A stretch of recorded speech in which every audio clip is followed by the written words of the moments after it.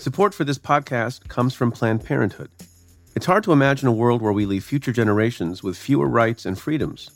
Since the Supreme Court's decision to overturn Roe v. Wade, politicians in nearly every state have introduced bills aimed at blocking people from getting the essential sexual and reproductive care they need, including abortion. Planned Parenthood believes everyone deserves access to care, and with supporters like you, they can reclaim our rights and protect and expand access to abortion care. Visit PlannedParenthood.org/future to learn more and support their cause. Support for this show comes from Slack. You're a growing business, and you can't afford to slow down. If anything, you could probably use a few more hours in the day. That's why the most successful growing businesses are working together in Slack. Slack is where work happens, with all your people, data, and information in one AI-powered place. Start a call instantly in huddles and ditch cumbersome calendar invites. Or build an automation with Workflow Builder to take routine tasks off your plate. No coding required. Grow your business in Slack. Visit slack.com to get started. From Cafe, welcome to Stay Tuned. I'm Preet Bharara. We did not address collusion, which is not a legal term. Rather, we focused on whether the evidence was sufficient to charge any member of the campaign with taking part in a criminal conspiracy, and it was not. And let me say one more thing. Over the course of my career, I have seen a number of challenges to our democracy. The Russian government's effort to interfere in our election is among the most serious. This deserves the attention of every American. That's Special Counsel Robert S. Mueller III. He's not my guest this week, but he is the principal witness. Yesterday, Bob Mueller gave his first public testimony since the release of his 2-volume report 14 weeks ago. The report documented Mueller's investigation into Russian efforts to interfere in our election and the president's efforts to impede the investigation, in other words, to obstruct. Joining me for today's second ever special Mueller edition of Stay Tuned is my friend Ann Milgram. Ann is the former Attorney General of New Jersey, a longtime friend, and my co-host on the weekly Cafe Insider podcast. Okay, so ready to break down Mueller's testimony? That's coming up. Stay tuned. Hey folks, this week we're focused on Bob Mueller, but every Thursday on Stay Tuned, I answer your questions and talk with interesting people about the intersection of law, democracy, and justice. Subscribe anywhere you listen to podcasts. And if you want to help us spread the word, rate and review Stay Tuned with Preet on Apple Podcasts. That helps new listeners find the show.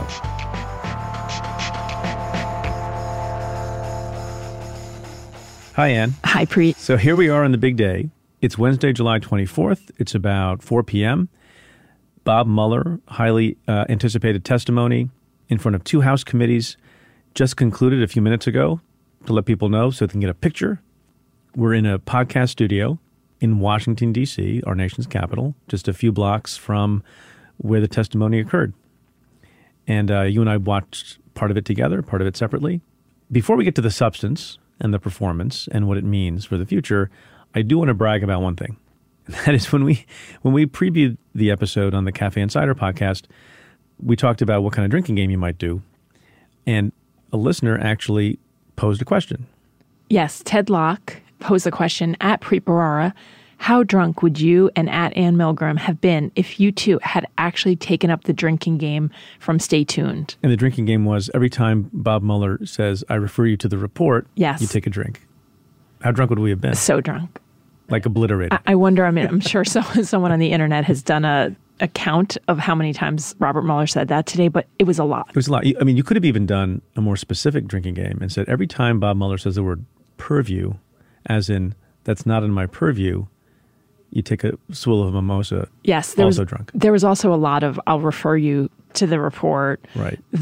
I can't answer that. I mean, there were a million different ways in which he said. Which was to be expected. Yes, agreed. Because he said that would be true. He would not go outside the 4 corners of the report, which pretty much he stuck to, even in ways that were annoying to the Republicans who wanted to ask about the origins of the investigation as well. And to the Democrats who wanted to sort of get him to sort of take the facts in the report and go to the next level of conclusions. And if I were to sort of characterize today's hearing in some ways. I think that when people asked Mueller facts and specific facts related to the report, we got a lot more answers than when either side, the Democrats or the Republicans, tried to get Robert Mueller to draw conclusions about his work. That was not happening. Not only was that not happening, a lot of people predicted that what would be powerful is to have Bob Mueller read in his own voice sections of the report, which by definition, by the way, is within the four corners of the report. As we have learned, Bob Mueller not only refused to do that, but there was a negotiating issue for him. And every once in a while, a member tried to ask him to read a sentence or two from the report, and he would say, I would prefer that you do that. Yeah. What's interesting about that is one of the effective ways to question Mueller would have been to go through, and a couple of folks did this, to go through some of the specific lines from the report and even have him read it. It was incredibly clear that he wasn't prepared to be anyone's witness, neither the Democrats nor the Republicans. It's like you called, in this hearing, Bob Mueller as the piñata, and I was talking about him as the ping pong ball, but he wanted none of that. And so he was like, in my view, he was just incredibly going out of his way to be non-political, almost to an extent that you don't really see. And very minimalist. So I was on the set at CNN for the entire portion in front of the Judiciary Committee, and I remember thinking to myself that before the first break, I don't think there was a multi-sentence answer that Bob Mueller gave to anything. As I've said before, that I don't think he wanted to be either a pawn or a piñata. He also didn't want to be a prop. Yeah. He doesn't want to appear in, Tom Steyer ads on impeachment by actually reciting the stuff in the report. I think you just said exactly why he didn't read from the report, because he doesn't want that to be taken and used for either side, for or against the president. It's interesting, too, because he very much did not want to testify. I mean, really didn't want to testify. Incredibly did not want to testify. And that was clear, I think, from the moment he walked in today, that he was there under subpoena. He was complying with that subpoena, but that it pained him, I think, to be there. And to your point, you're right. I mean, most of the answers today were true, correct. I refer you to my report. I'm not going to say it.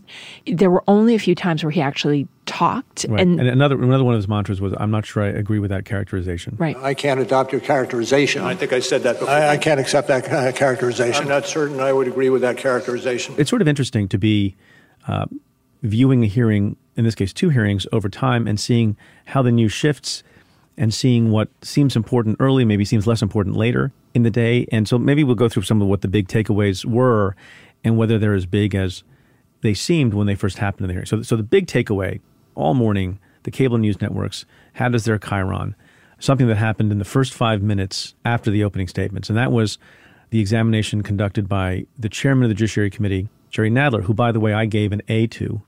Not that he cares about my grade, and I don't grade everybody, and you're grading a little bit on a curve when you're talking about Congress.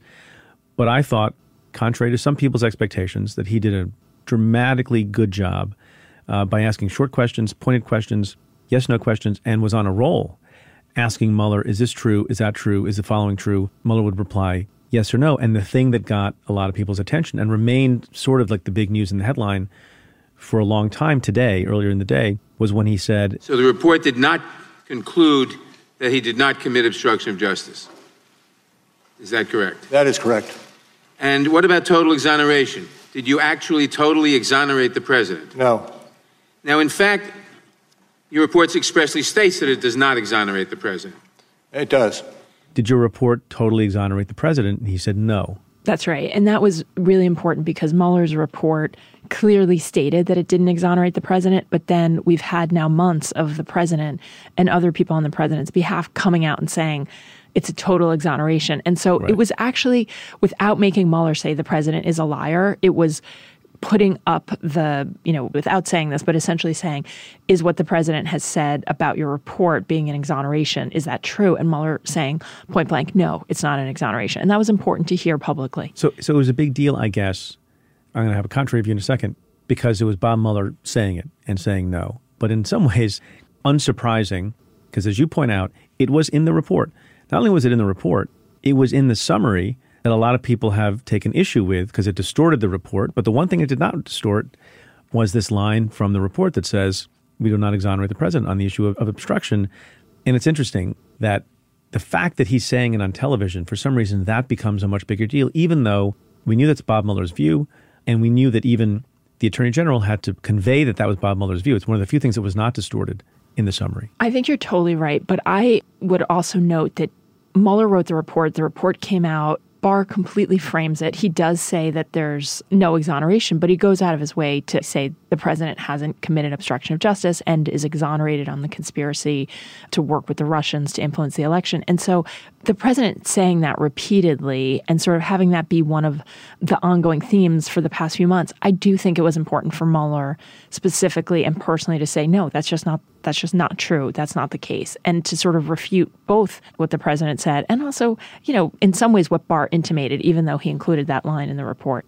So look, I think that does resonate for a lot of people, the fact that Bob Mueller contradicts the president. Now you can have competing not just sound bites, but also video bites that'll presumably be on the network news tonight and over the coming days. So here was the other big blockbuster thing that at least I said was a bombshell that occurred during the judiciary portion of the hearings today.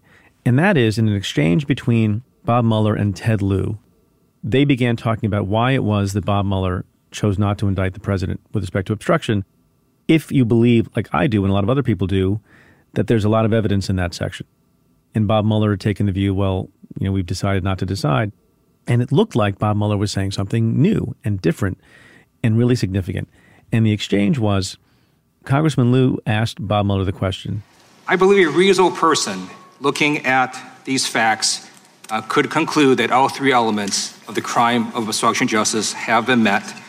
And I'd like to ask you, the reason, again, that you did not indict Donald Trump is because of OLC opinion stating that you cannot indict a sitting president, correct? That is correct. The fact that the orders by the president were not carried out, that is not the reason you did not indict Donald Trump is because of the OLC opinion. Is that correct? And Mueller said, without hesitating, that is correct. That was kind of an explosion in my ears, because then you're saying this whole question of whether someone is or is not above the law is being answered in a way, because Mueller was saying, essentially, but for the OLC opinion, we would have indicted. And the question was pretty clear. He didn't say a reason you didn't indict or one of the reasons you didn't indict. He said the reason you did not indict was because of the OLC opinion. Is that correct? That's correct. That felt like a bombshell to me as well. And I know he walked it back later before his testimony began in House Intelligence. But I'll say this as well. I think that there was a kernel of that in the initial conversation and questioning with Representative Nadler and Mueller, where it was not as explicit as it was when Representative Lieu did it, but there was but for the OLC opinion, you would have indicted. And then after Lieu, when the Republican Congresswoman tried to get Mueller off of that, he stood his ground mostly. I mean, he hedged a little, but so there are like three instances during the first hearing where it felt to me that, and again, I think Representative Lieu was the only time he really said it completely and explicitly, but there are a few times that it felt like Robert Mueller was saying what I actually believe from having read the report, which is, but for the OLC opinion, if Mueller could have indicted the president, he would have indicted the president for obstruction of justice. And it was an incredible thing to hear Mueller say that. And let me add one thing. I understand Mueller took it back, and we have to honor that. But there are few people in the world who I think choose their words more carefully than Robert Mueller. And again, it wasn't just once. It was a few times that this came back. He did repeatedly walk it back later and say, I don't want to characterize it beyond the report. Why don't we go to that, right? So it seemed to me when he answered the Lieu question directly and explicitly, and it's literally the central question for a lot of people, and he must have been prepared on that question more than any other question. Yes. That heads must have been exploding at Main Justice. Bill Barr's head must have been exploding. Donald Trump's head must have been exploding. All sorts of heads exploding. Those are the sounds you were hearing during the hearing.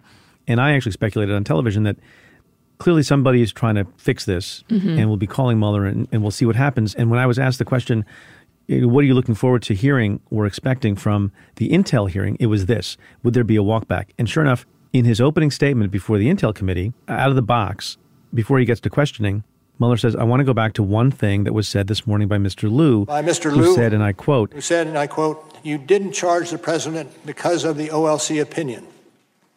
That is not the correct way to say it.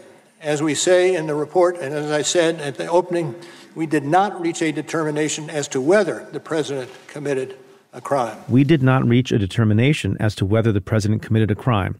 And with that, Mr. Chairman, I'm ready to answer your questions. Yep. So you see that bomb? Kaboom. I put it out. Yes. It's not that satisfying a walk back. It takes you back into this weird neverland of, you didn't exonerate the guy, but you're also not saying he committed the crime. Well, we've talked about this a lot. It doesn't make sense. It's such a complicated space that Mueller put himself into in some ways, and that the report falls into, which is that, okay, on the conspiracy that he says, I'm not finding that the president engaged in a criminal conspiracy with the Russians. But then when it comes to obstruction, he says, I can't make a conclusion. I can't draw a conclusion as to whether or not a crime was committed. That wouldn't be fair. And there's this OLC opinion. OLC opinion is number one. It wouldn't be fair is number two. But by the way, I'm not exonerating him. And then he goes on to write essentially a prosecution memo, which is, here are the three elements of obstruction of justice, and here's the evidence that we had to go to each of those three elements. And there are some where I think the evidence isn't fully there, and they sort of are upfront about saying, we didn't obtain evidence, for example, in a couple instances of, I think, corrupt intent. But there are other places where they hit all three of the necessary elements, and at least 4 or 5 of them feel like places where you or I might have approved in our prior careers someone going forward into the grand jury to seek an indictment on those crimes. And so it's sort of like he's in this really weird position, and he definitely didn't want to make news today. He definitely didn't want to go out of the 4 corners of the report. But it feels to me like his first answer was the honest answer. The reason why it's so important, if there had not been the walkback, and assuming the walkback is not accepted, is that the Democrats need a reason and a basis that's simple and easy to understand as to why they would proceed with impeachment, even though the polls are now showing, dropping support for continuing with impeachment. And that is, if it was the case that Bob Mueller and his team concluded that the president had committed a crime, but he uniquely in the country can't be charged with that crime, that provides the basis for saying, well, no person is above the law and we need to proceed here.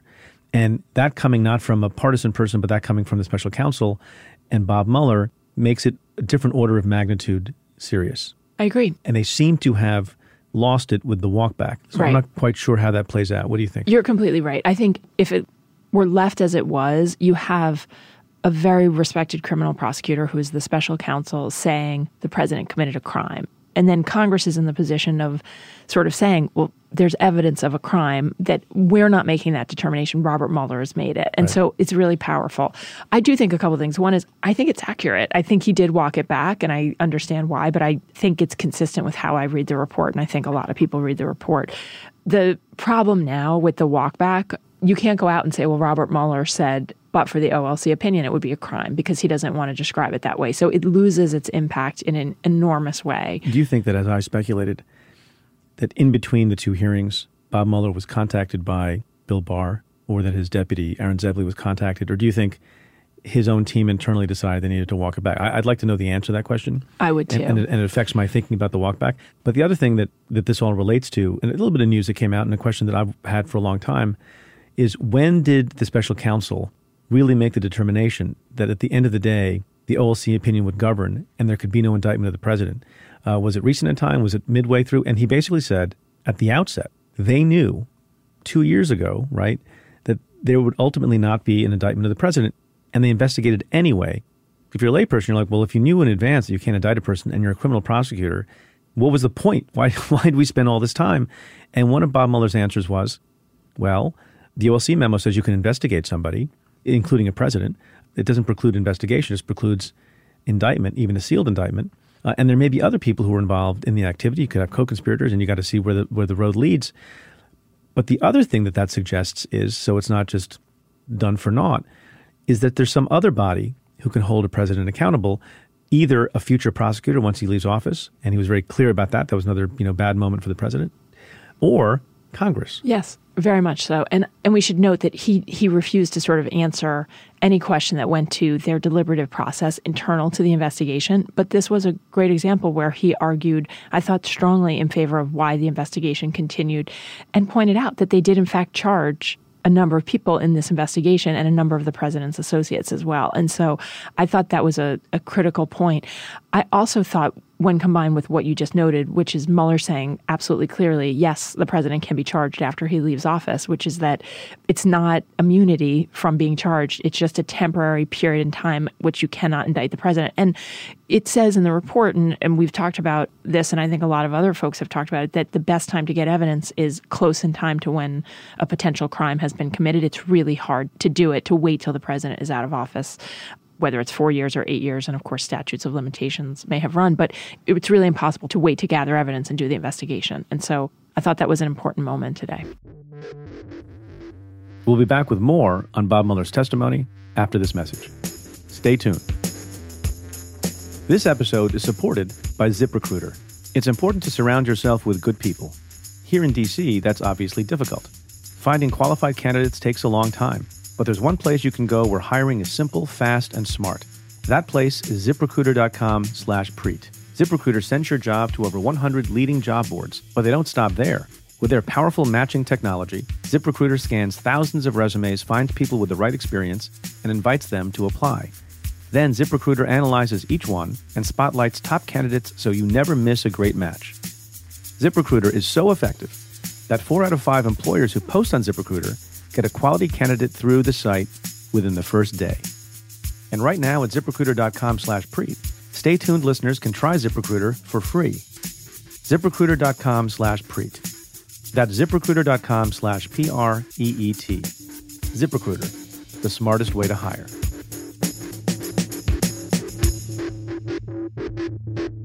Let's take a step back here and we'll go back into the substance of some of the back and forth. One thing that happens in life is the creation of expectations.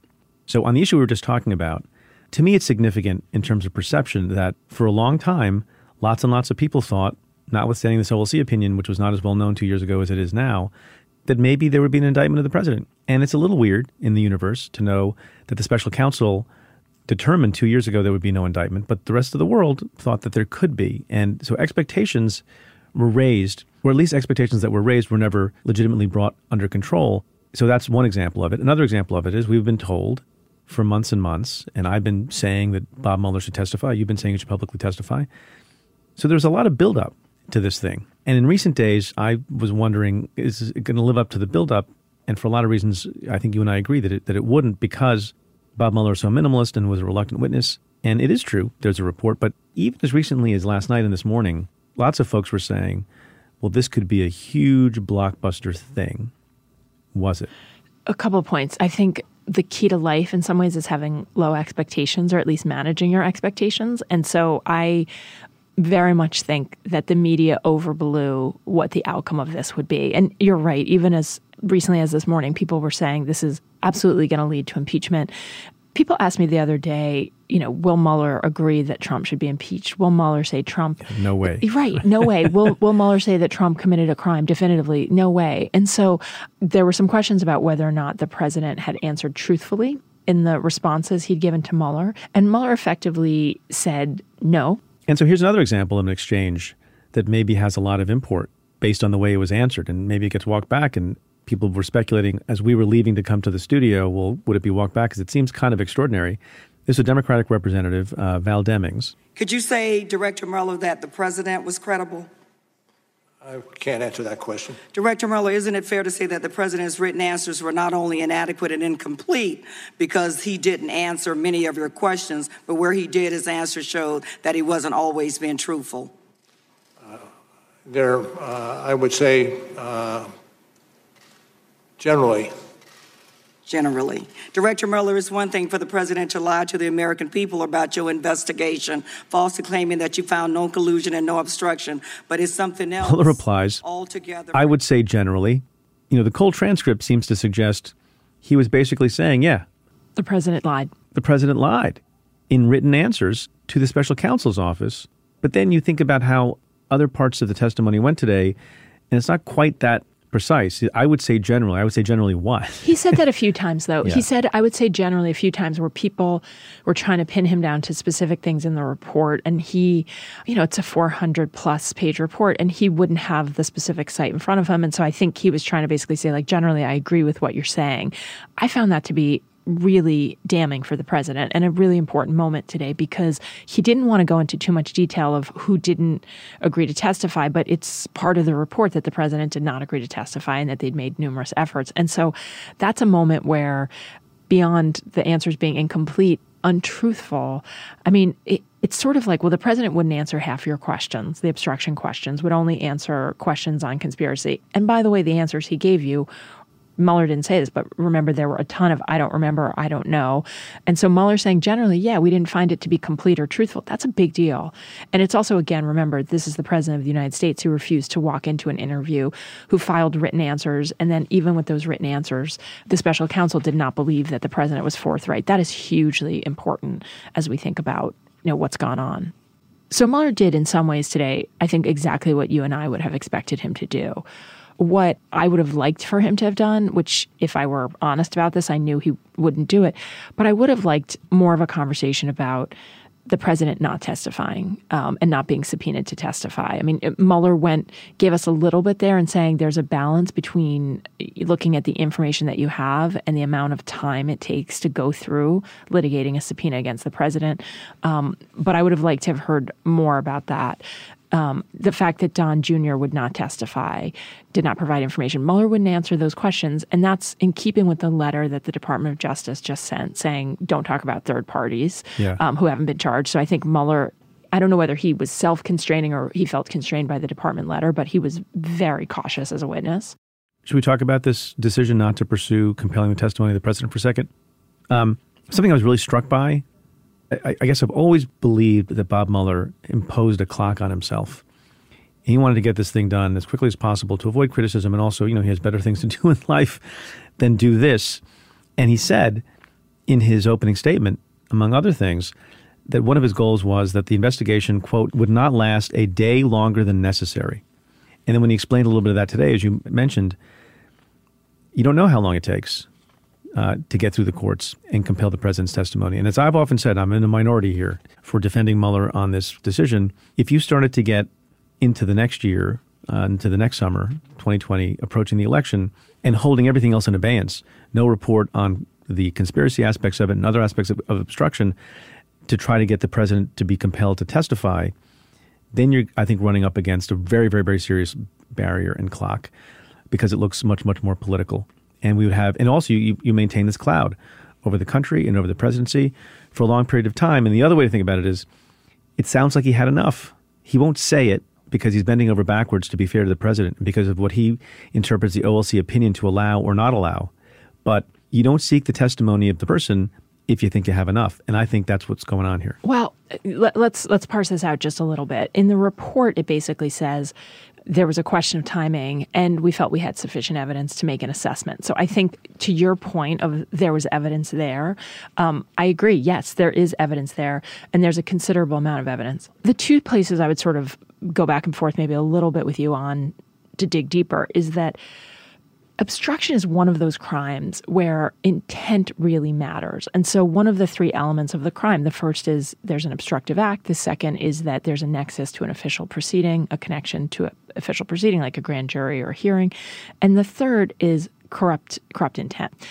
And so I think when intent is as much of an issue as it is with something like obstruction, it is incredibly important when you can get access to someone's testimony to get access to their testimony. So I personally would like Mueller to have interviewed the president. Also, I think there's a question of thoroughness when you're doing these types of investigations of dotting I's and crossing T's. I don't think I've ever asked you this before, but I really wonder today if whether it's more than just the balance of these two things. It's also the fact that he knows under the OLC opinion that he's not going to indict him. Exactly. I think that totally played in, right? Because at the end of the day, you have a certain amount of evidence. You're worried about the timing.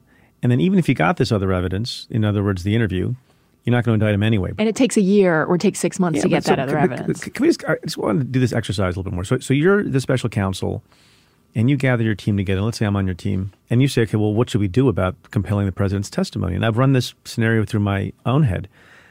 And your team says, well, we really want to get it because corrupt intent is important. You want to get what's inside the person's head, both for their benefit and for the benefit of thoroughness of the investigation. And then you would ask, I think, well, what do you think the timing is? And let's say, and I don't know, because it's a little bit speculative, we'll go to the district court, and maybe it'll take some period of time, months, maybe weeks only, but probably months. And they'll appeal it and they'll go up.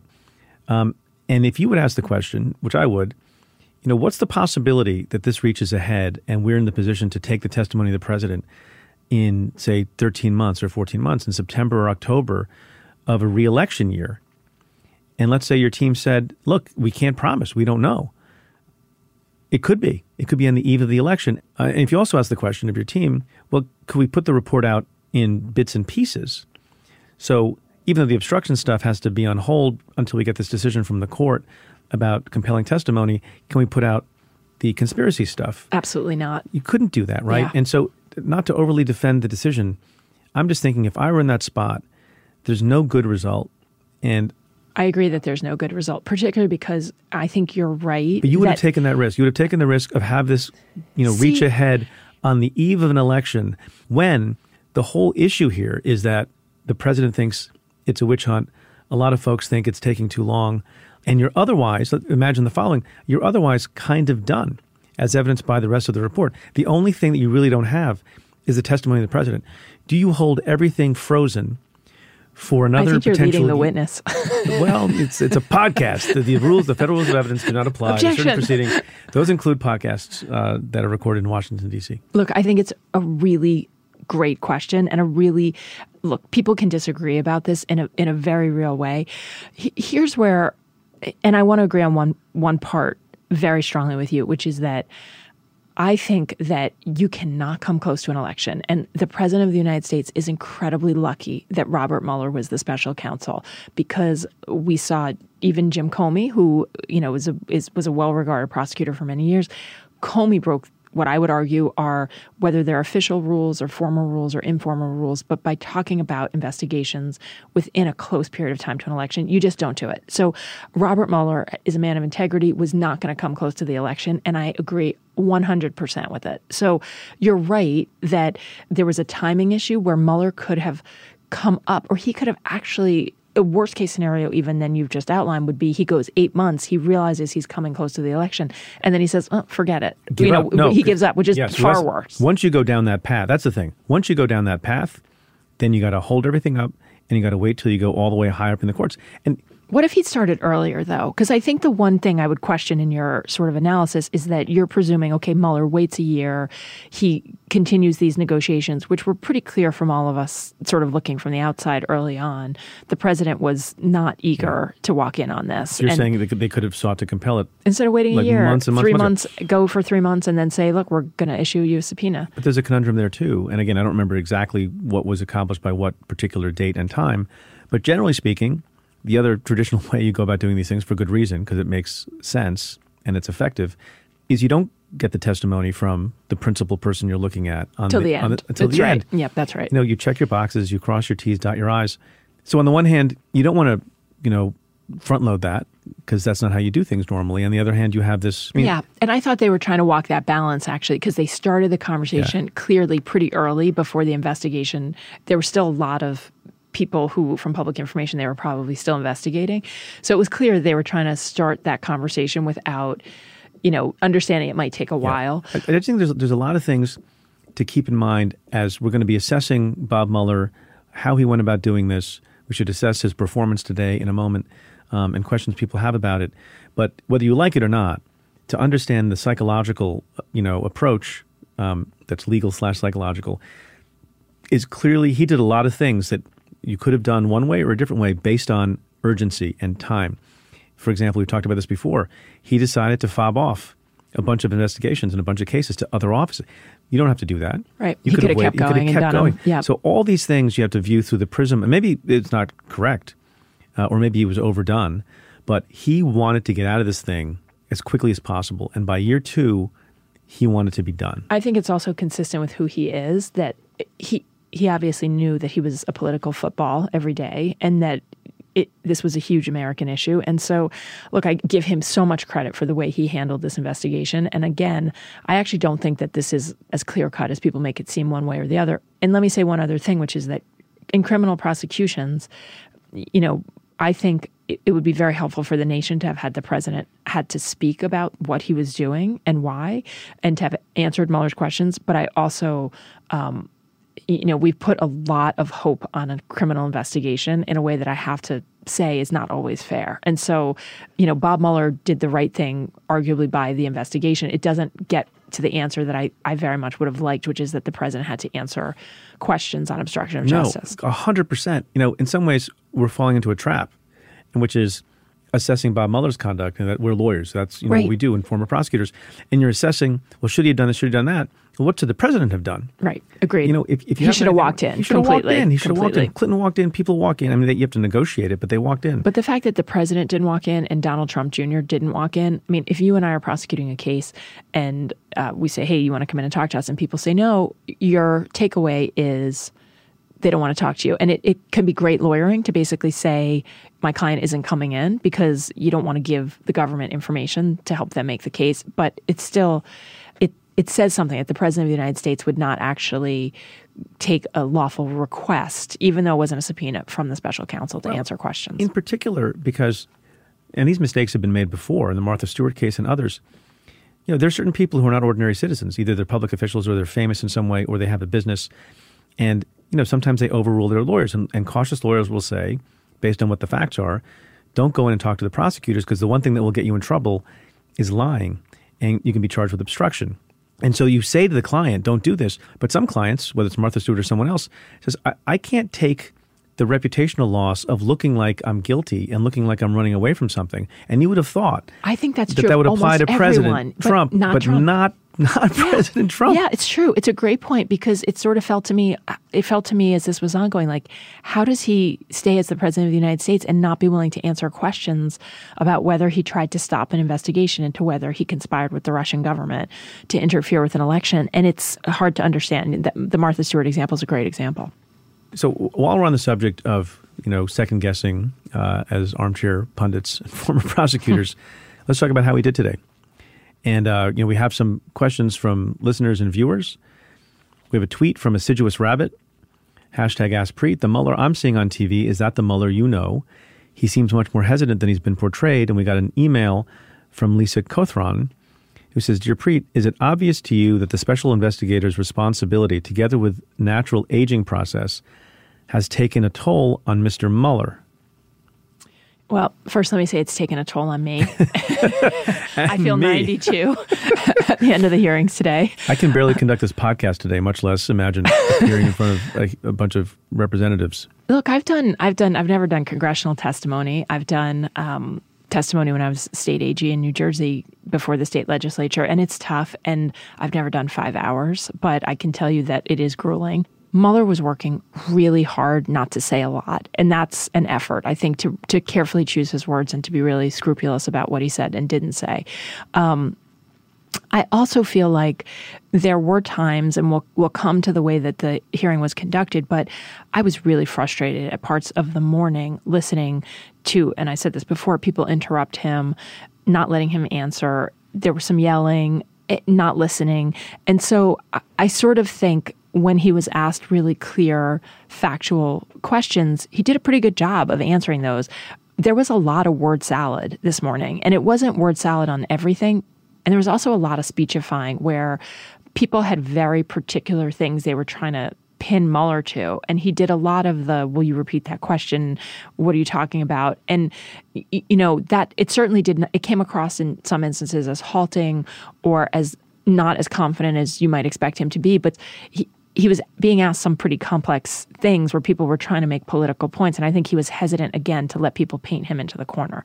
So it wasn't, look, he didn't go in there to be theater or to be the person who was sort of, making news today. And I think he definitely came across as understated, not answering a lot of questions. Well, the one thing he said, he didn't walk back. The one thing that broke through and was a little bit different. Look, so one of the questions that I just read was, is that the Mueller you know? And in many ways, yeah, he's the Mueller. In the first round, I was with a panel of people on CNN, and they seemed taken aback when he began answering questions. Yes, no, yes. You don't see that. You see I wasn't people surprised at all. Filibuster. Yeah. And that's the Mueller I know. The Mueller I know also is the person, as you described, who doesn't want to be the center of attention, who doesn't want to be embroiled in political controversy, who doesn't want to allow himself to be used politically in ads, which is why he made a deal that he wouldn't have to read portions of the Mueller report. So all of that, yeah, that's the Mueller I know. Frankly, if you say, was he as sharp and quick and forceful and dominant as I have seen him be, 10, 12, 14 years ago? No. I don't know if that's because This is a scenario in which he was especially reluctant to testify because all of those other hearings combined did not get the attention. 88 times I think he testified, did not get the attention that today was going to get and did not have the significance of today.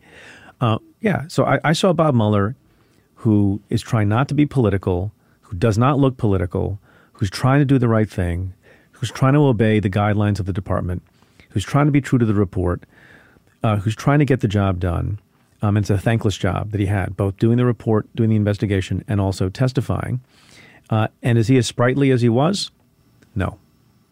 That's fair. One thing I would say about the dominant question, it was interesting to me, particularly the first half of the morning hearing before the Judiciary Committee.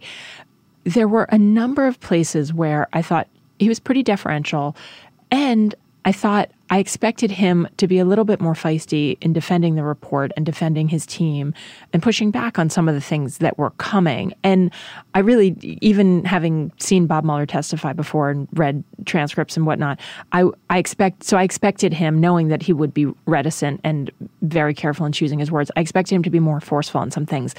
After the break, though, he came back, and I don't know if you feel the same way. He felt stronger. Did you get coffee? Yeah. But maybe some people of his team basically said, look, you know this isn't true, and you're trying so hard to not be political. You're almost you're not in there saying, hey, wait a minute, my team. I thought it was a great moment when he was questioned about the members of his team and how many people on his team were Democrats. Can I speak for a second to the hiring practices?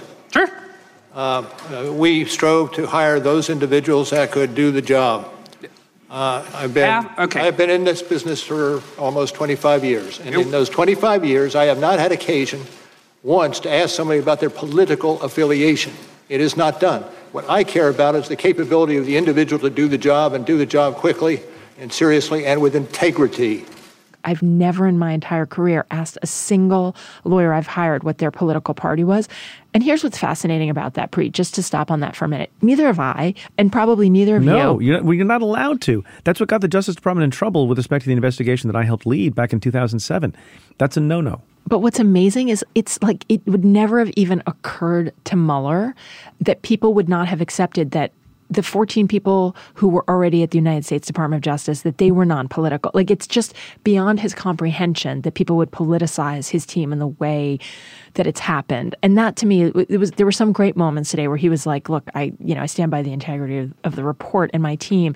And I think he needed to do that. And I wish even in the beginning of the Judiciary Committee, frankly, that he'd done that in a stronger way. What do you think of how he handled questions about the FBI agent, Peter Strzok, who had texts with a woman with whom he was having a relationship, Lisa Page, that said negative things about the president? I think he was asked at one point, did you know when you hired Peter Strzok onto the team that he hated the president?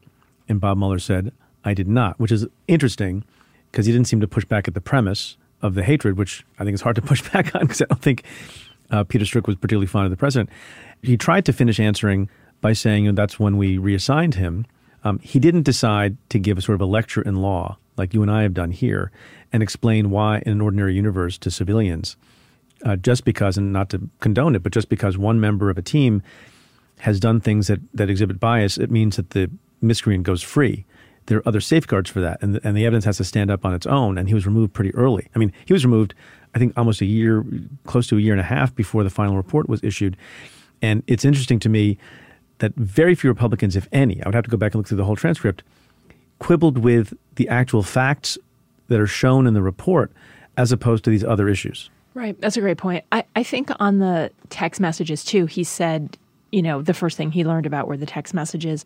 It does strike me that's one of those painful things where if you're Robert Mueller, he's the least political guy. He does not want to be part of this political sort of rugby scrum, which of course he's part of because he's the special counsel. And then you have two people on your team who have these political statements come out. It's got to be painful for someone like Mueller because, essentially he gave the Republicans, and we should talk about some of the criticisms today, but there's fodder to argue that there's bias where, Mueller, again, was quick to say, like, I've never asked anyone their political leanings. It's not why I pick these people. These are fine men and women. But it gives something to hit him on.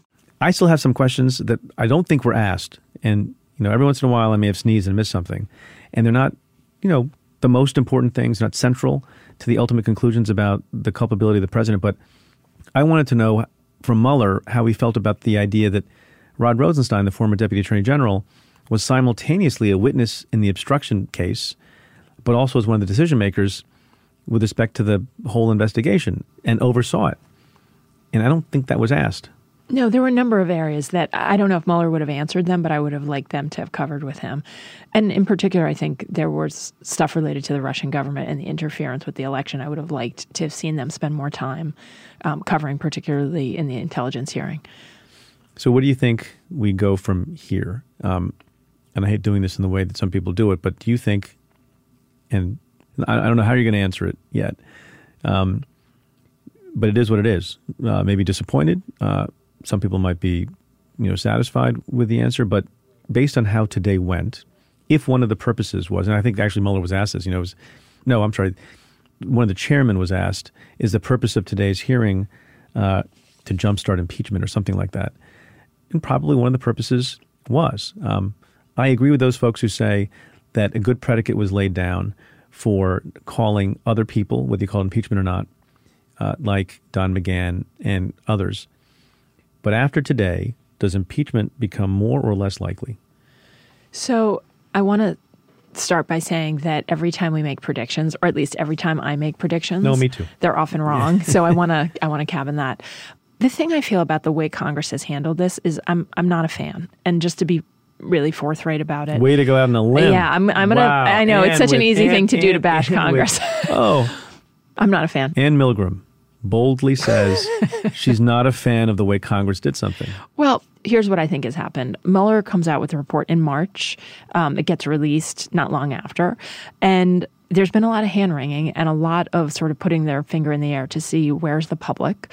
And I think a real hesitation to have this conversation today is the most significant conversation that we've seen publicly about the report and about Robert Mueller's findings and what happened. And so they've waited a long time. And I agree with you completely. Don McGahn needs to testify. I think there are a lot of fair questions for Hope Hicks and many, many others. And so would I like all those folks to be called? The answer is yes. But there's a point at which we are getting closer and closer to having a Democratic and, the president will be the Republican nominee for president, that will be a Democratic nominee before you know it. And so we're in the presidential election season. And so I don't think it's likely that we're going to see impeachment. And today made it less likely. Yes, I think so. Yeah, I mean, my view is if you separate out the substance from the theater was not conducive to what some people wanted.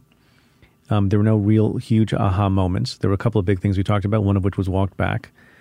And mostly people who believed a thing before believe the same thing now. It's true. People are set in their opinion. And what we learned today from Mueller, we knew in April from the report. And so there wasn't a lot that was new. Yeah, I'll say something else further to what we were discussing before about how Bob Mueller performed. And this is the odd thing about doing this, right? We are immersed in the actual hearing and watching the things. And I have not had a chance to see a lot of reaction, just intermittently, very quickly.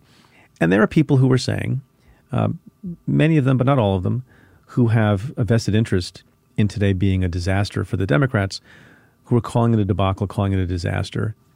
I don't think that. I just wonder if it's a little bit late down the road when there's been a lot of. Well, but so the people who are saying that, based on the substance, there was no damage done that I could see to the conclusions, to the integrity of the investigation. Anything of substance remained intact, and in fact, I think was strengthened in many ways because you saw the demeanor of Robert Mueller as not being like a hyper-partisan or trying to get someone. So they're basing that all on their perception of the quality of Bob Mueller's performance and maybe how sharp he was and how quick he was in the moment. And I get that. But that means that those people are focusing on theatrics rather than substance. Yeah, the substance was very strong. The substance has been strong since the report came out.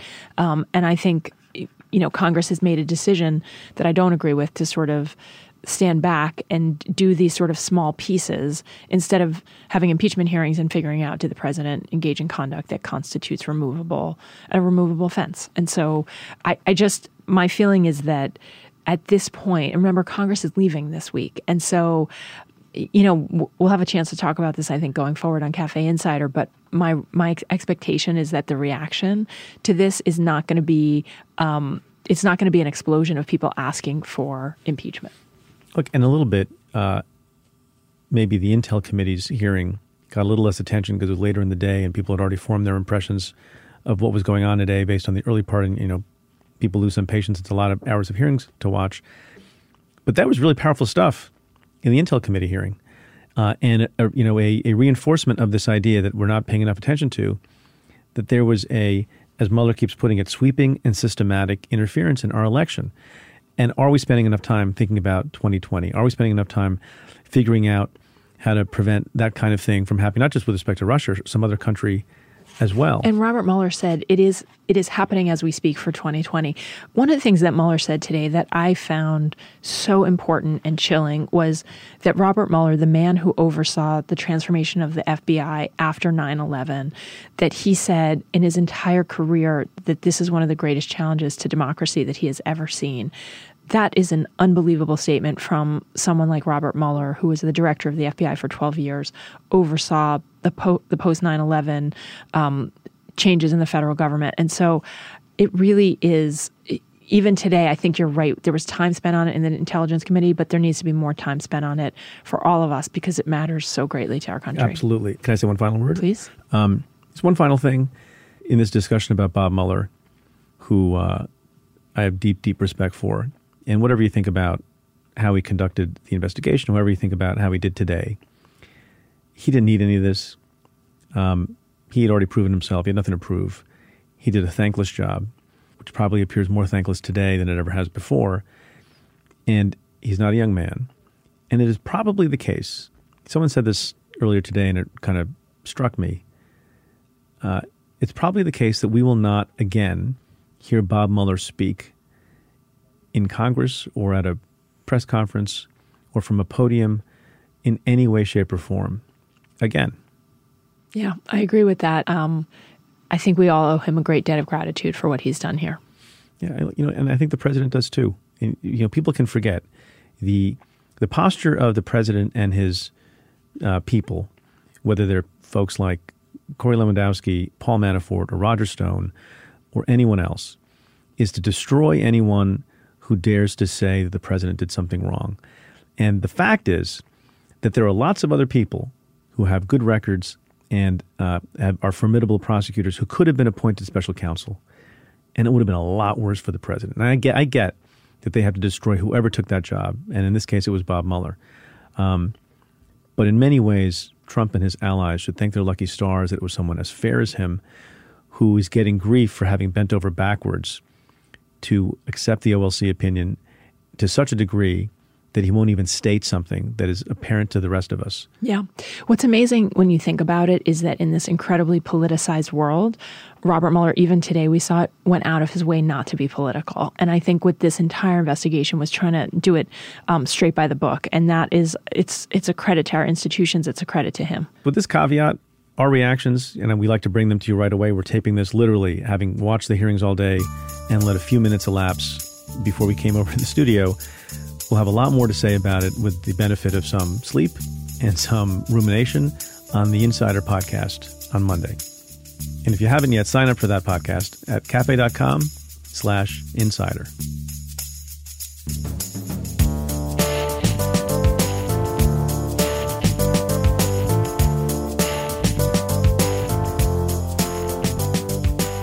Well, Ann and I could keep talking about Mueller's testimony, and in fact, we do. To listen to the rest of our conversation, become a member of the Cafe Insider community at cafe.com/insider. Members get access to full episodes of the Insider podcast, bonus material from Stay Tuned, and more. In addition to the rest of today's discussion, Ann and I will have more to talk about on Monday's episode of Cafe Insider, where each week we break down the headlines and make sense of what's happening. Head to cafe.com/insider and become a member. That's cafe.com/insider. To the many of you who have already joined the community, thank you for your support. Well, that's it for this special Mueller episode of Stay Tuned. Thanks again to my guest, Ann Milgram. Stay Tuned is presented by Cafe. The executive producer is Tamara Sepper. The senior producer is Aaron Dalton. And the Cafe team is Carla Pierini, Julia Doyle, Calvin Lord, Vinay Basti, and Jeff Eisenman. Our music is by Andrew Dost. I'm Preet Bharara. Stay tuned. Hey folks, Cafe recently launched something to help you keep on top of today's news cycle. It's a newsletter that recaps news and analysis of politically charged legal matters, the Cafe Brief.